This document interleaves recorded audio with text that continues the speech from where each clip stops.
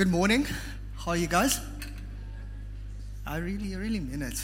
So Ryan Friday, he was facing me. He said that I always ask people how are they doing, and I'm so excited to see them.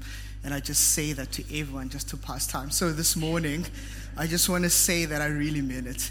It's it's great to be here with you guys. So if we haven't met, my name is Sinethemba. And I have a privilege with a group of amazing leaders of leading our high school ministry here that is called Frequency. And if you've been with us for the past 2 weeks, you would be aware that we are currently going through a series that is called The Cure. So this series is spread out over 8 weeks. We're going to be tackling 8 topics that all spread through this topic. So the overall assumption over this series is that there is a disease. And as there's this disease, it needs to be cured. And there's also an assumption that this thing that we come here each and every Sunday and gather around, that thing is the gospel. Gospel is the good news about the death, the burial, and the resurrection of Jesus Christ. This thing that we gather around has a cure or something to cure this disease that we are talking about. So for the first week of this series, Laura tackled the big topic of grace and how God's grace given to us freely becomes this cure to this disease. And last week, Stefan tackled the big topic of the kingdom and how living as God's people in the kingdom in this world, living as though the kingdom is here but not yet, is a cure to this disease. This week I will be looking at a topic of personal gospel renewal. It's quite a mouthful. I'll be looking at how does the gospel become a cure to the person first. You might have an idea that, yes, there's something wrong with the world. I don't need to convince you about that. But first, before we cure what's happening in the world, how do we use this thing that we gather around, the gospel, to cure the person first? The other topics that we're going to look at, that slide came out quite not how I thought it would be. So the other topics would be the gospel renewal in the church. That's what we'll be looking at next week. The other topics we'll be looking at are worldviews. When we look at the world outside of that window, what do we see? Is there a difference between the way that a person that believes in Jesus and the person that doesn't believe in Jesus see the world? Is there a difference there? And then the other one will be biblical high theology. We'll look at evangelism and community. We'll be doing a little bit of that at the park today. And lastly, we'll be looking at justice. And I want to encourage you to keep on coming and following through with us in this topic, because I believe these topics that we'll be discussing are very, very rich for a life of a believer. So the first question you might ask yourself is, what is personal gospel renewal? So to answer this question, I want to read straight out of a resource that we are using by city to city. You know, like when you plan something so well, but you know what? The devil is a liar. We're just going to pull through. So we're going to quote from a resource that has been given to us by the Redeemer City to City that Pastor Andrew was sharing to us about today. And I want to use this quote to kind of just give us a bit of context in what we're talking about. So this resource puts it this way. It says, the gospel changes everything. That is a way to say that the gospel is not merely the way that we receive salvation. It also alters every sphere of our lives. It propels us through every stage of Christian growth. It resources us for every difficulty and the challenges that we face. So in particular, the gospel gives us new motives. It reorders the lives of our hearts, and it reframes our behavior, all in order to renew us into Christ's likeness.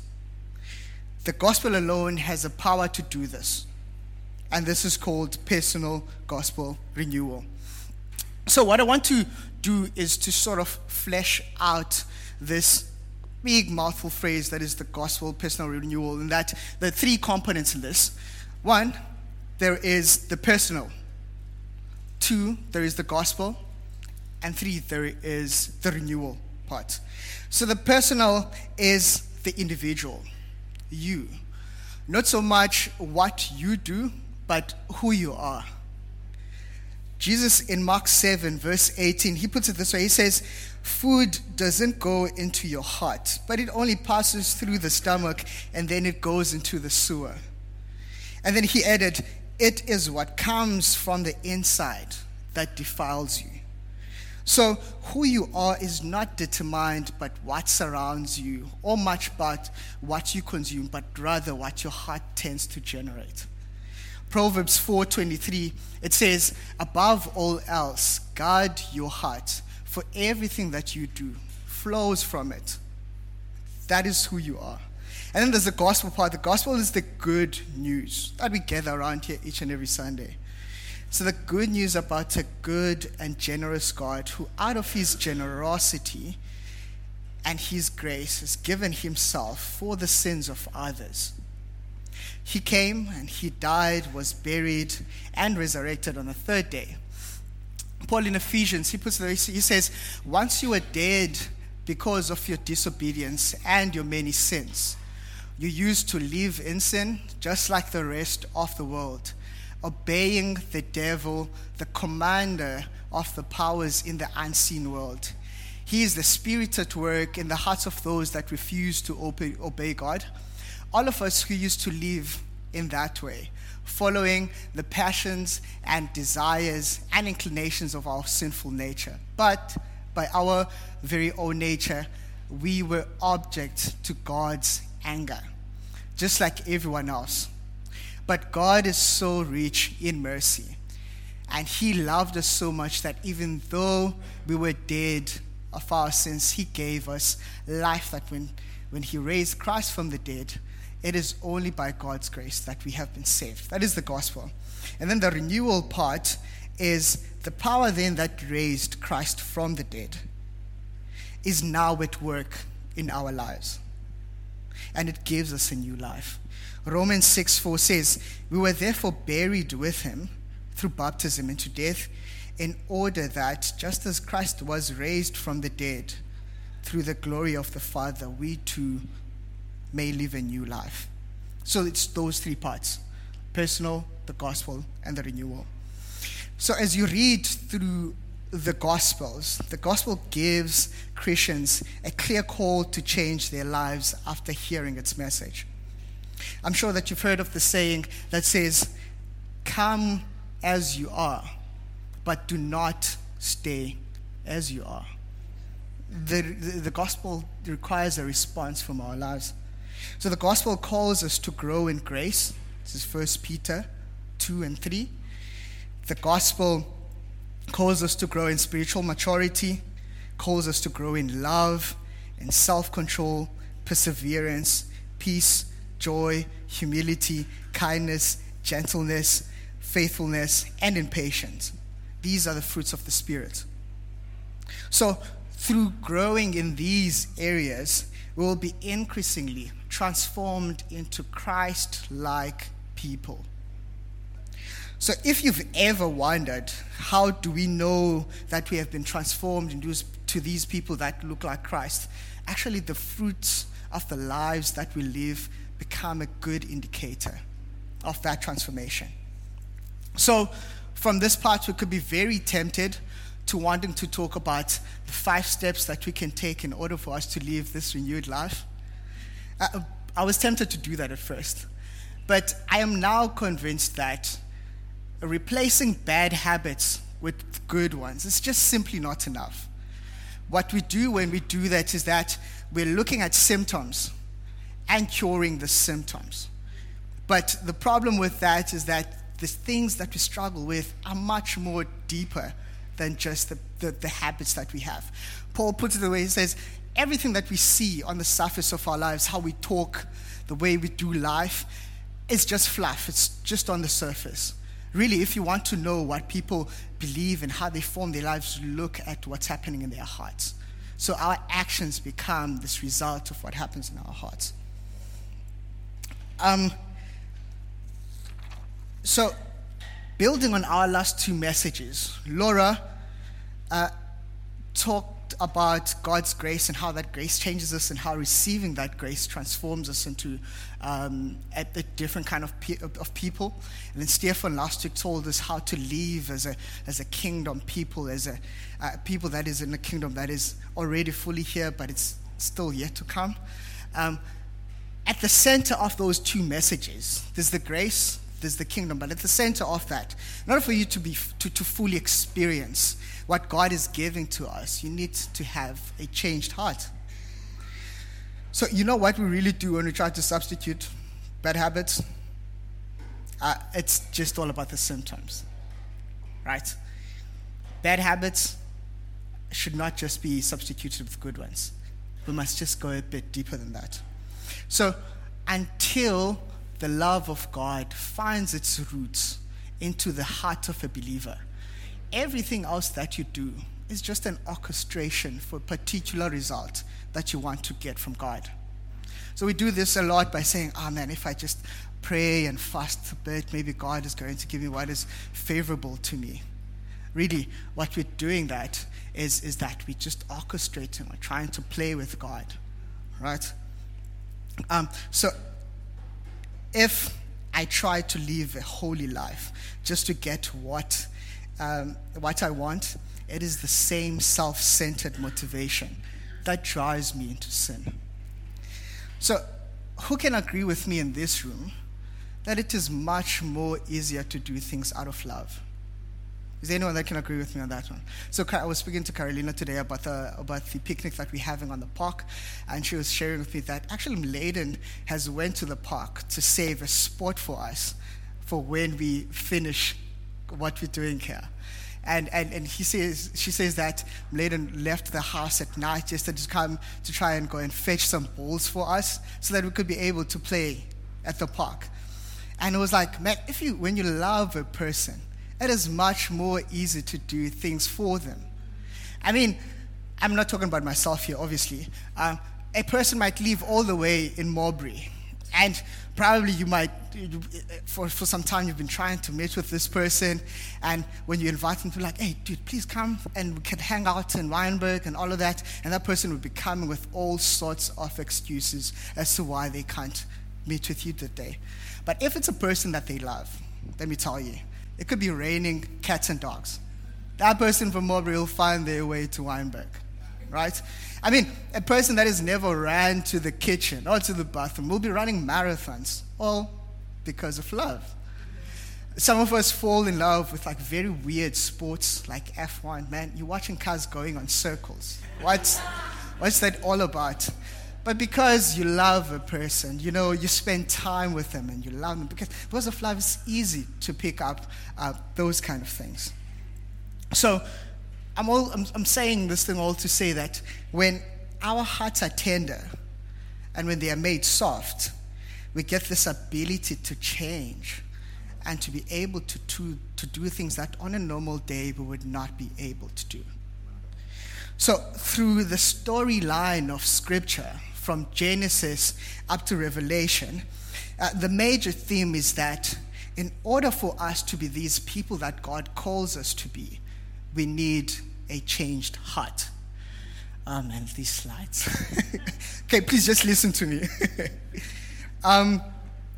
So in Jeremiah 24, verse 7, Ezekiel chapters 11 and chapter 36, and in Romans 12, you read that, okay, there's Jeremiah on the screen. Jeremiah says, 24:7 says, I will give them hearts that recognize me as their Lord. They will be my people, and I will be their God, for they will return to me wholeheartedly. And in order for you to be able to do this, you just need to have what? A new heart. Ezekiel says, and I will give them singleness of heart and put a new spirit within them. I will take away their stony, stubborn hearts, and I will give them a tender, responsive heart. This is what God wants us to do. So Romans 12:2 says, don't copy the behavior and the customs of this world, but let God transform you into the new person by changing the way that you think. Then you will learn how to do God's will for you. So you will hear that in the Old Testament, guys like Jeremiah and Ezekiel will be talking about the heart. And Paul in the New Testament, he talks about the mind. This is just the technicality between the Hebrew and the Greek. In that, in the Old Testament, you'll hear people talking, and God talking about mostly about what happens in the heart. So when the Old Testament thinks about the heart, it thinks of it as this central processing unit. So my grandmother, when I keep on doing like things that she doesn't like or things that are just mean to other people, there's a closer saying that says, "Unenhliziyo emdaka," which directly translates to, you have a dirty heart. I mean, well, okay, I used to be a naughty kid. Don't see this. God's power is really amazing. So when she says that, I'll ask myself and be like, but I mean, I did biology. The heart just pumps blood. How can the heart be any dirty? But this is, when the Bible talks about the heart, it doesn't talk about the heart the way that we understand it today, but think of it as a central processing unit where your feelings and your thoughts come from your heart. Paul then will come and talk about your mind. These are just really the same thing, right? And so throughout these scriptures that we've read, they say that through the whole of Scripture, it is clear that sin entered the world and created in us hearts that are disobedient to God and the will of God as we read these scriptures. So what we really need is a changed heart. The hearts that we need are hearts that will be sensitive and will be responsive to the Spirit of God. So a guy called Thomas Chalmers puts it this way. He says that the only way to dispossess of an old affection, of an old heart, it is by the explosive power of a new one. So changing habits are not going to do the trick. What we really need is an entirely changed heart. So we live in a part of the world that is very much influenced by Western ways of thinking. Right? When we try to find a solution to problems that we have, we run to the store and look for a book that says, these are the 5 new ways that will help you to be a productive human being. So the intellectual problem, though, with the Western way of thinking is that it thinks that our problem is with a lack of knowledge. It thinks that we don't have enough information. But think about it this way, that if a person is a thief, they like stealing, you can take them to school all you like. They can read all the books in the world. But until they know that their problem is with the structure or how their heart is, they won't stop all of that stealing. I mean, we live in the 21st century, get to see these things. So then, if we have received Christ, why do we struggle? What hinders this personal gospel renewal in our lives? I want to suggest that it is the idols that we have in our hearts. So idols take up space that belongs to God, and they enthrone themselves above everything else. Tim Keller says, anything you seek to give, anything you seek that, I think anything that seeks to give you what only God can give you, anything that is so central and essential to your life, that should you lose it, your life will feel hardly worth anything. In other words, an idol is a counterfeit God. So we have idols in our hearts, and these idols tend to hinder the power and the working of the gospel in our lives. So this pastor was challenged by pride in my own heart, and pride tends to be an outworking of a heart that is very, very distant from the will of God. So a resource that I was reading by the Gospel Coalition helped me to, it fleshed these things out for me. I thought I was such a humble and non-prideful person. But I realized that in my fear, I fear because I lack faith in God.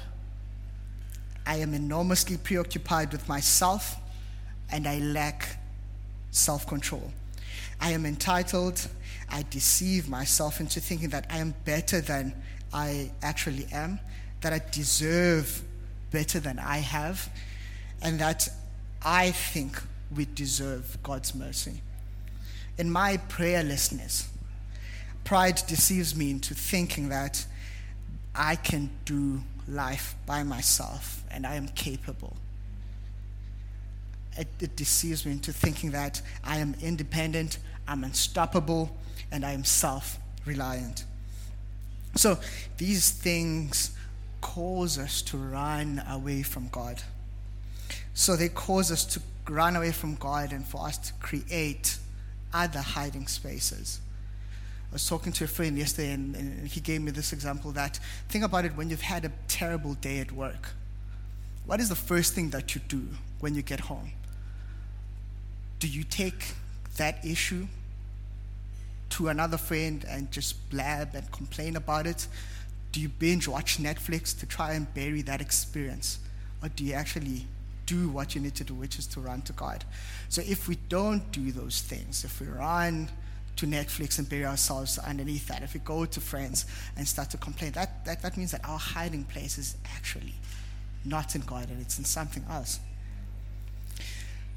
So we can look at what happened in the garden when Adam and Eve noticed that actually we're naked. That's after they ate from the tree of knowledge of good and evil. The first thing that they did, they created an alternate hiding place. They hid away from their God, right? They didn't run to him, but they created another space. So we tend to do these things also in our own lives. So ask yourself today, what is my hiding place? Is my hiding place hindering the full outworking of the finished work of Christ in my life? So then what is the cure to the problems that we have? I'm sure we can identify with one of the things that I've mentioned. But then if we are people that desire to live for the kingdom and we want to be people that God so desires to have in his kingdom, what can we do? What is the cure? So I want to give you an illustration of what tends to happen to us. Is that there are two kinds of people. They're both on the edges. One lacks self-confidence. The person's balloon is deflated. The other person is on the other end. They are so full of themselves. They're overly confident. They think the world revolves around them. And these two people, when they're faced really with what they're struggling with, one is aware that, I struggle with self-confidence. And the other one realizes that, actually, man, I'm so boastful, I'm full of myself. They think the solution is actually at the center. The one who's deflated says that, I don't want to boast myself too much, but if I just pump myself, inflate myself a little bit, that will cure my low self-esteem. And the person who's on the other end says that, because I'm so full of myself, I just need to empty a bit, and then I'll be somewhere at the center. I don't need to become that person who lacks self-confidence, but I just need to be somewhere at the center. Now, the problem with these two kinds of people is entirely the way that they look at themselves. So, now when the gospel comes, it says to these two people, you are missing the whole thing. It says, your problem doesn't begin with whether you're on either side of the spectrum, but your problem starts with the way that you look at yourself and the way and what's happening in your heart. The gospel, my Bible is there, but the gospel becomes the lens by which we view life, and it comes and it gives us entirely different sets of glasses that we should look at ourselves and also the world. So the gospel gives us a new lens. The cure is found in the gospel. Remember, we quoted at the beginning that resource from Redeemer City to City, and it said that the gospel actually, it changes everything. So what does the renewed aspect of a person look like? It looks like us being sanctified. Sanctification is the process by which, now that we've encountered the gospel and we've accepted God's grace, it starts working within us a new kind of person. That person won't be fully realized here on this side of heaven. It will be fully realized when the kingdom fully comes. But what the gospel does is that each and every day, it cleanses us, it washes us, and makes us new. And different people in this room are in different phases with sanctification. Some people are brand new to this whole thing. Some people have been on it for quite some time. But one thing that is true is that God's grace is sufficient for both of these people. The gospel functions differently than the way that we like to deal with our problems in our lives. We like to solve our problems by actually achieving. If I have a problem in my life, I think that, man, if I get another degree, if I achieve a certain type of car, or you name it, I'm naming these things for myself because I struggled with them. You name whatever that you think that if you have that particular, if you achieve that thing, you will cure whatever you're struggling with. But the gospel then comes and says that the solution to a fallen and selfish heart is that you should receive the free gift and the love and the grace that God freely gives, rather than to try and achieve it. We struggle with this because it's somehow like in our nature. It's been so knitted in our DNA that we just want to achieve. And when God actually comes and steps down and gives himself freely, we struggle with accepting that fully. So this friend yesterday said, the genesis or the beginning of a heart that needs to be saved by God is that it wants to achieve. I think that is massive. So we can never be the best versions of ourselves apart from Jesus, because we are sinful from the roots. It is through denying ourselves, it is through picking up our cross and following Jesus, letting him change us and letting him give us new hearts that are sensitive to God. And only then will we become the kinds of people that he calls us to be. As I am going to land, I want to just explore this quote from a theologian that is called Martin Luther, and what he says about love, the love of God. It's going to be on the screen. Yeah, it's there. It says, the love of God does not find, but it creates that which is pleasing to it. The love of man comes into being through that which is pleasing to it. Just that when the love of God does not, when you find something is already there and you so happen to stumble on it, you're like, oh, there's something to love. And that's what we tend to do. But rather, the love of God creates. We might be people that are deemed unlovable. We might be people that have given up on ourselves. We might be people that stumble on this process of personal renewal, in that, man, I've been trying to be this new person over and over again, but I just keep on failing. Now, what the love of God through the person of Jesus Christ does is that it gives of itself. And after giving of itself, it actually creates. It creates something that was never there. So even in our helplessness, in our fallenness, we don't need to discover something that's there, because it really isn't. We don't need to discover any goodness in our hearts, because that goodness is not there. What we need is the love of God. Why? Because the love of God is the only thing that is able to create something that it deems lovable. So, as this points, the love of God changes us. It is not by us changing first that we will be lovable to God. Just remember that. It is our response to the fact that we are loved and that we are his children that will change us.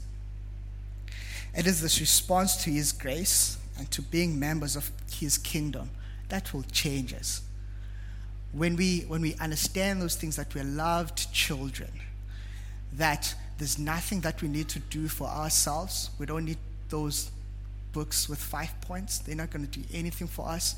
But actually what we need is much more revolutionary than that. What we need is the love of God. Now, when we experience the love of God, we'll be able to live out of a place then of being.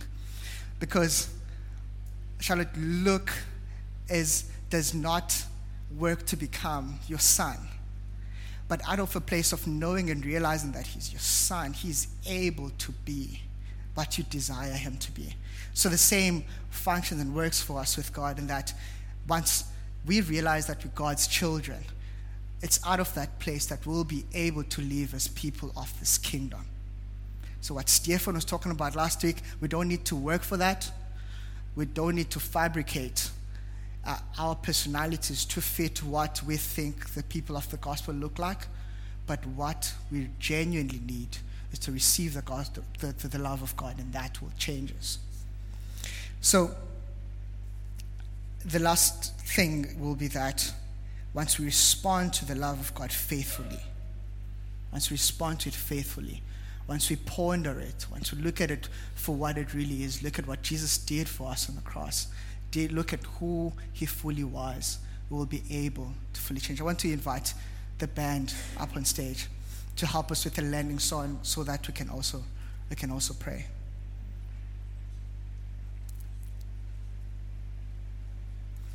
So my desire this morning is that you would experience God's love in your life first. And once you experience it in your life, it will bubble out into your surroundings. Renewal is not something that you cook up yourself. It is actually a gift that God gives. So our identity is an identity of the people that are loved. And it is not because of what we have achieved, what we have in the bank account, or that we are so poor that God felt so sorry for us. But the main thing is that we are a loved people, and out of that place, we are able then to live as the things that God deems lovable. So I want to pray for us. Father, I pray that this morning we would experience your love. I pray that as we experience it, that it would change us into the kinds of people that you call us to be. Father, whatever that you call beautiful, make us that. Whatever, Lord, that you deem desirable, make us that. This is the renewed person.